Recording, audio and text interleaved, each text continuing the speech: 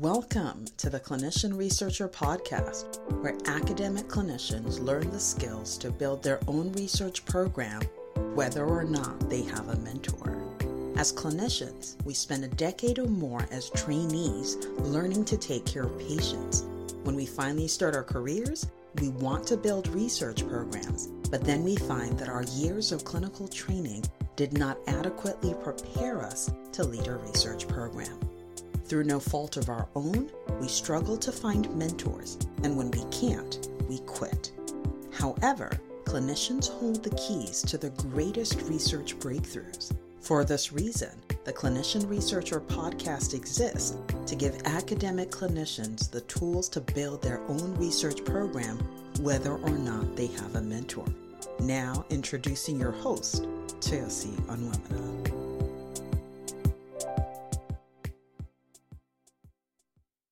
Welcome to the Clinician Researcher Podcast. I'm your host, Toyosi Onwuemene, and it is a pleasure to be talking with you today. Today, I am talking about whether grants are really necessary. As a faculty member, do you really need grants? Really? And I think the short answer to that is no. You don't have to write grants to be a faculty member, but I want to convince you that you should consider incorporating it into your academic journey if it's not already part of your academic journey. And for most of you who are listening, because this podcast is really aimed at clinician scientists, you are already writing grants. This is just what you're doing. And so I'm talking to you. I don't necessarily need to sell you on the fact that grant writing is important, but what I do want to sell you on is why you should enjoy the process, why you shouldn't slog through it, just swinging from from opportunity to opportunity in frustration, why you should sit down and think about the benefits that you get from grant writing and why you should enjoy it. I really am here to help you enjoy it because I think that many times when something feels like drudgery to us, when we feel like, oh my gosh, I have to do this, it just makes it so much harder. And so the question is, how can we reframe our experience so that we enjoy the journey? Because really, at the end of all of this academic career is really the journey, the joy of the journey. And all the other stuff kind of melts away. Yeah, there is some personal satisfaction that comes from knowing that, oh, over the course of my career, I've been continuously funded. I've had all these big grants. They've been so awesome. There's that. But to be able to say I got all of that and I loved every step of the journey, oh my goodness, it's such a beautiful gift. And I wish you that. I absolutely wish you that. And I will tell you that when I started on my journey, grants to me were just a necessary evil. Like they said I needed to do it. And I was like, sure, there. I wrote the grant. I submitted it. Thank you. You can hear the bad attitude in the way I'm even saying it. I mean, it was just one of those things where it was like, well, you said I needed to do it. Done. But really, that kind of energy is not really sustainable. You can only pull out enough energy to write a grant out of a feeling of obligation. You can do that for a 2 to 3 month period of writing a grant, but you cannot sustain a career on feeling disdainful about writing grants or feeling like it's a waste of your time and energy or feeling like you hate the process. It just is so hard. And anyway, so I started with that kind of attitude. And over time, I've come to love grant writing. I really do. And I think one of the reasons I love grant writing now is because I write about things that I care about. I write about things I want to see change. I write about spaces in which I want to see impact. I'm writing about the future that I wish to see. And oh my goodness, it's such a powerful experience. I love the end of pulling together a proposal because it's like, oh my goodness, imagine if this were done, if this work actually happens, it would be so awesome. And it's such a powerful feeling where it's like, okay, let's not wait. How can we do this now? It's so, so awesome. So anyway, I want to share with you reasons to think about grant writing. And I'm inviting you to think again to think about how the journey can be a pleasant thing for you rather than a drudgery that you have to endure. The first thing I want to get out of the way is that grants are necessary for securing funding. Yep, you want money to run your research program? Then you should apply for grants. And actually, maybe I'll pause and say that, there are some people who are making their research work through philanthropy. There's some people who are finding other ways to get money without necessarily doing the whole application process. And I would say that if that's you, good for you. It's not most people.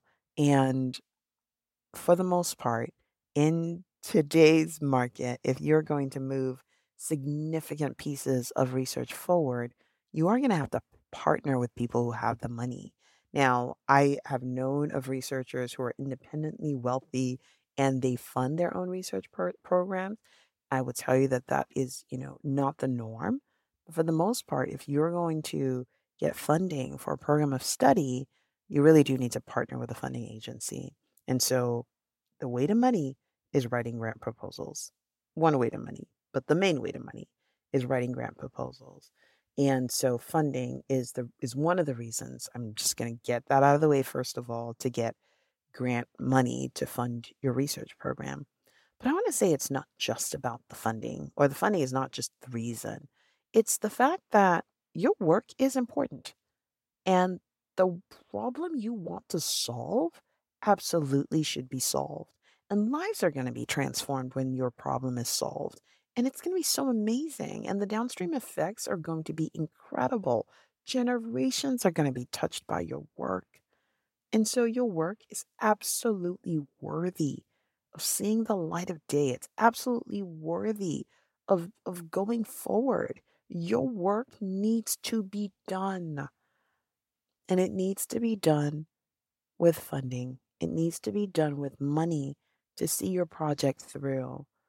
Yeah, you could, spend every night and weekend and waking moment doing this work by yourself for the rest of eternity, and you won't have the kind of impact that you could have if you had money to fund people in your program to execute your amazing and incredible ideas.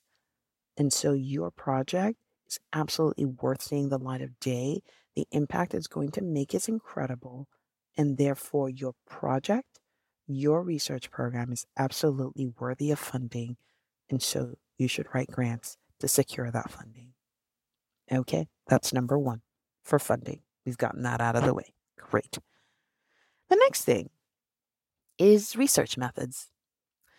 I laugh because when I first started, I had no clue how little I understood about research methods. I thought as a clinician, I understood research. I mean, I was always reading these papers.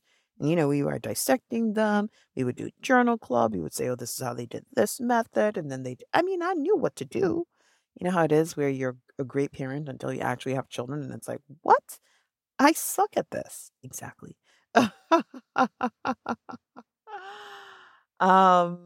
Okay. I know I keep making these references. I want to be sure to be inclusive.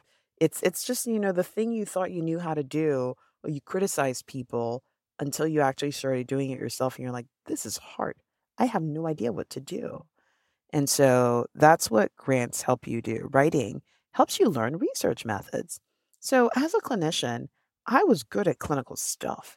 But what I wasn't good at was boiling down this huge clinical monster of a problem into a small enough bite sized piece that I could address in a research question. I have to tell you how hard that is. Oh my gosh, I feel like I'm still learning it. It is such a challenging task. But doing that is part of your learning to do research and learning to do it well. And so, to be honest, your first couple of grants that you submit, especially if you don't have the kind of intense help of a methodologist, they're going to suck. Did I just say that? Yes. Now that I'm a reviewer reviewing other people's grants, I see the same patterns where clinicians are well meaning. They want to cure the patient today. Don't tell me that I'm just going to fix a finger. I want to cure the whole person today. Therefore, I'm going to do this, and then I'm going to do that, and then and everything. It's going to happen right now, and I'm still guilty of that. I just want to fix a lot of things, but really, if you're going to do it well, you're going to boil this huge problem down into its smallest component pieces. And then you're going to take that tiny piece and answer a question. Oh my goodness, the discipline of that is super hard. But the more you write grants, the more you learn to do that. Because, time after time and after time again, you get the feedback that this scope is too broad. This scope is too broad. How are they going to do all this? What's the feasibility? And over time, you learn to narrow it down and to pare it down until you really get to a question that you can answer within the time frame of the grant opportunity and the available funding. And so, really, as you submit grants, you grow in research methods. It's one of the ways you grow as a researcher. And I'm speaking specifically to clinicians who mostly do not have research, training as part of their experience. Yes, you may have done a year or two in your postdoctoral fellowship, but for the most part, you don't get near the amount of training, say a PhD researcher does.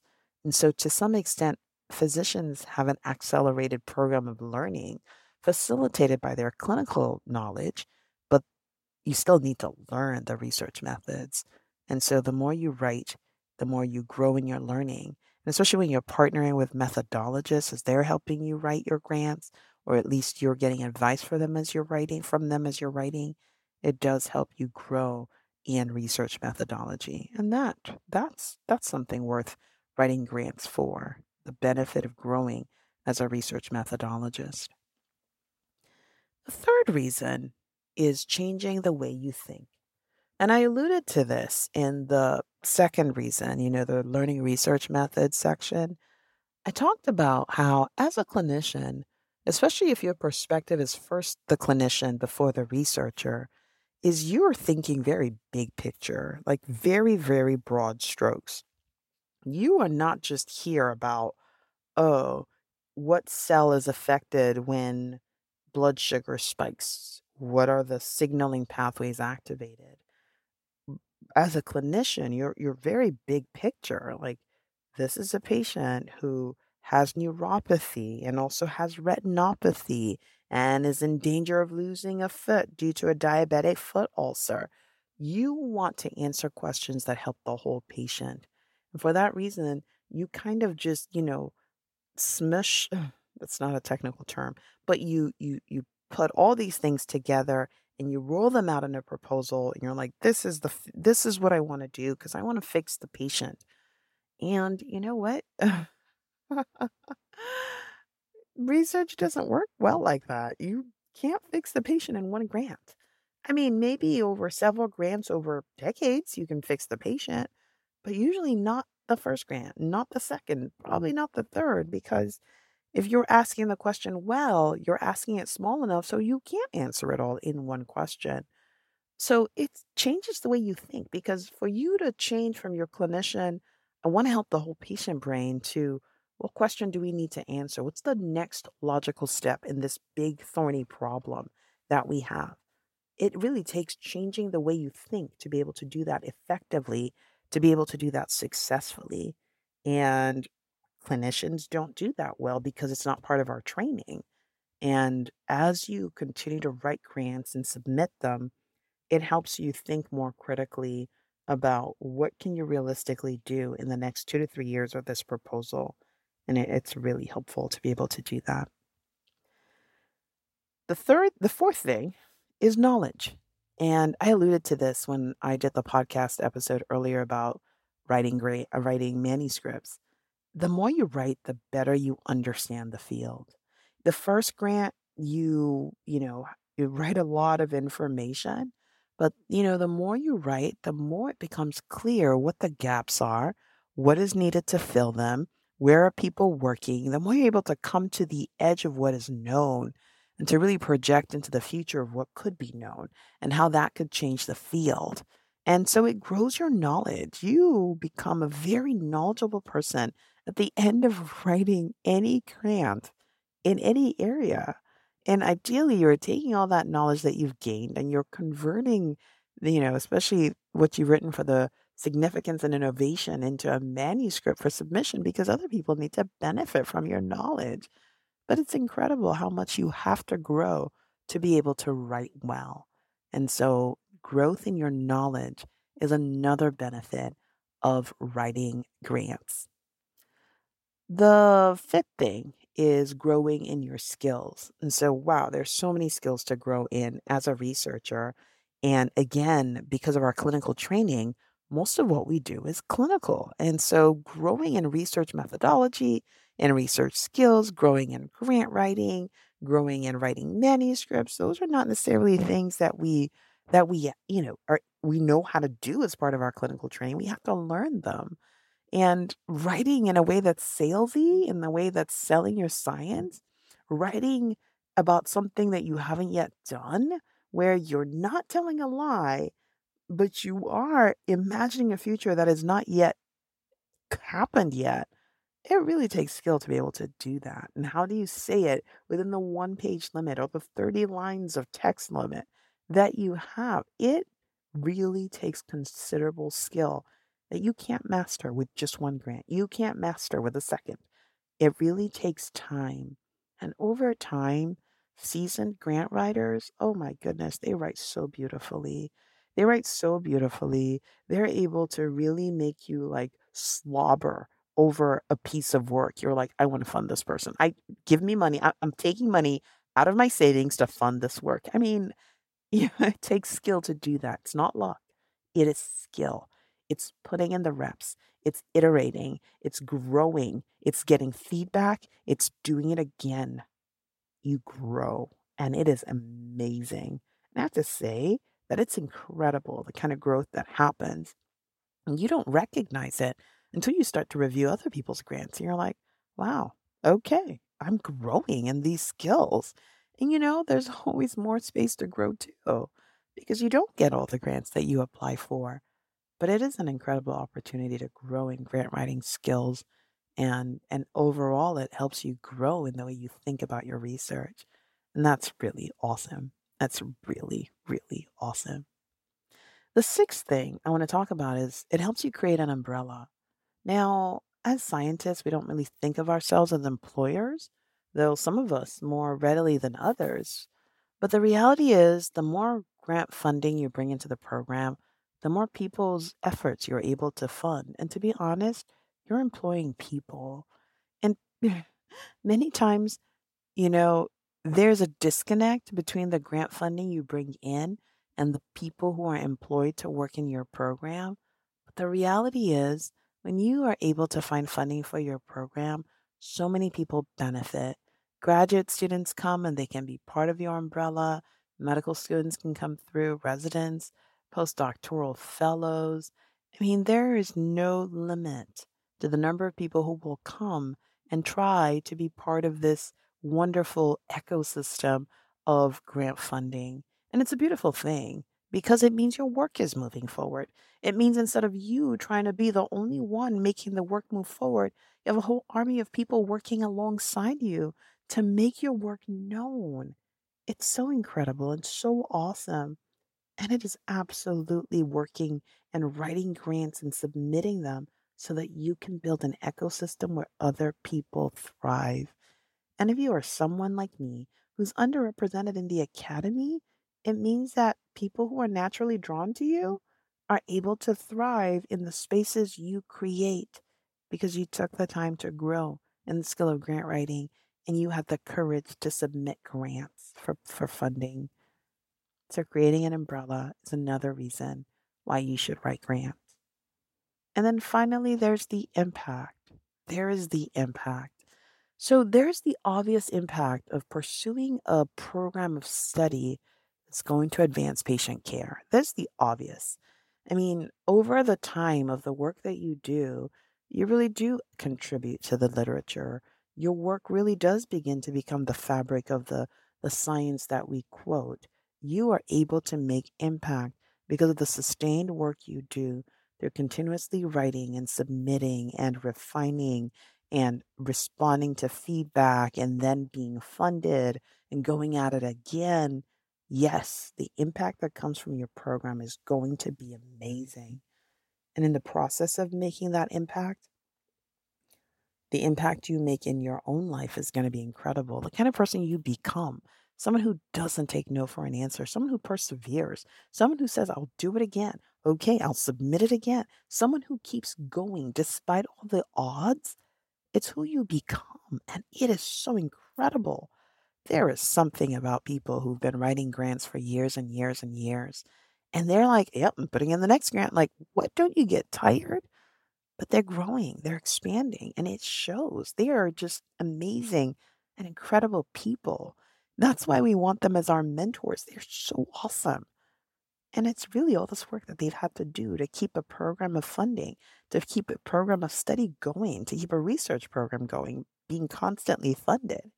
It takes an amazing amount of skill, patience, foresight to do that.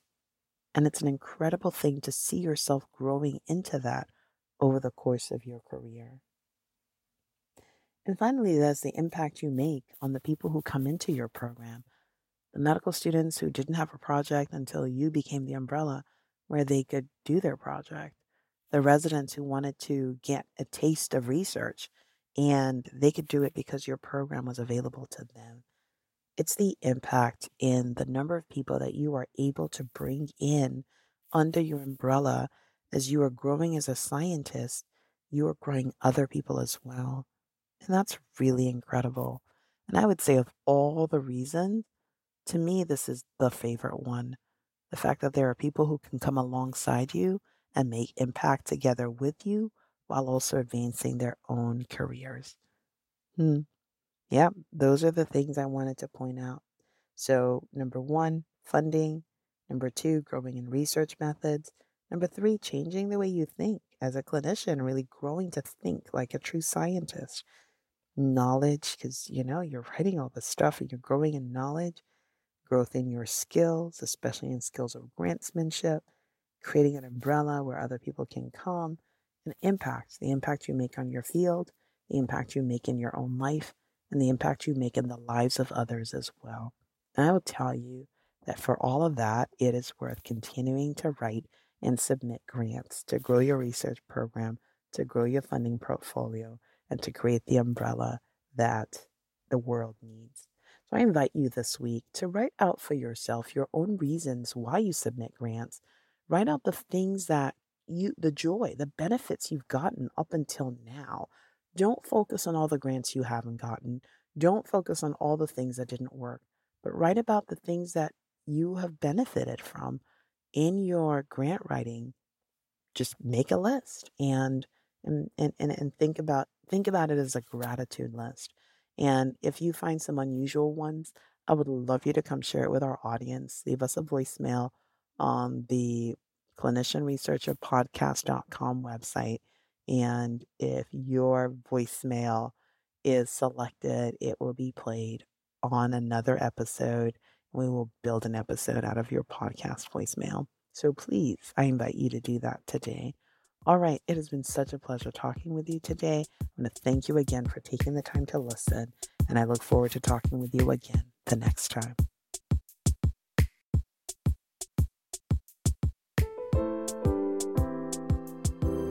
Thanks for listening to this episode of the Clinician Researcher Podcast, where academic clinicians learn the skills to build their own research program, whether or not they have a mentor. If you found the information in this episode to be helpful, don't keep it all to yourself. Someone else needs to hear it. So take a minute right now and share it. As you share this episode, you become part of our mission to help launch a new generation of clinician researchers who make transformative discoveries that change the way we do healthcare.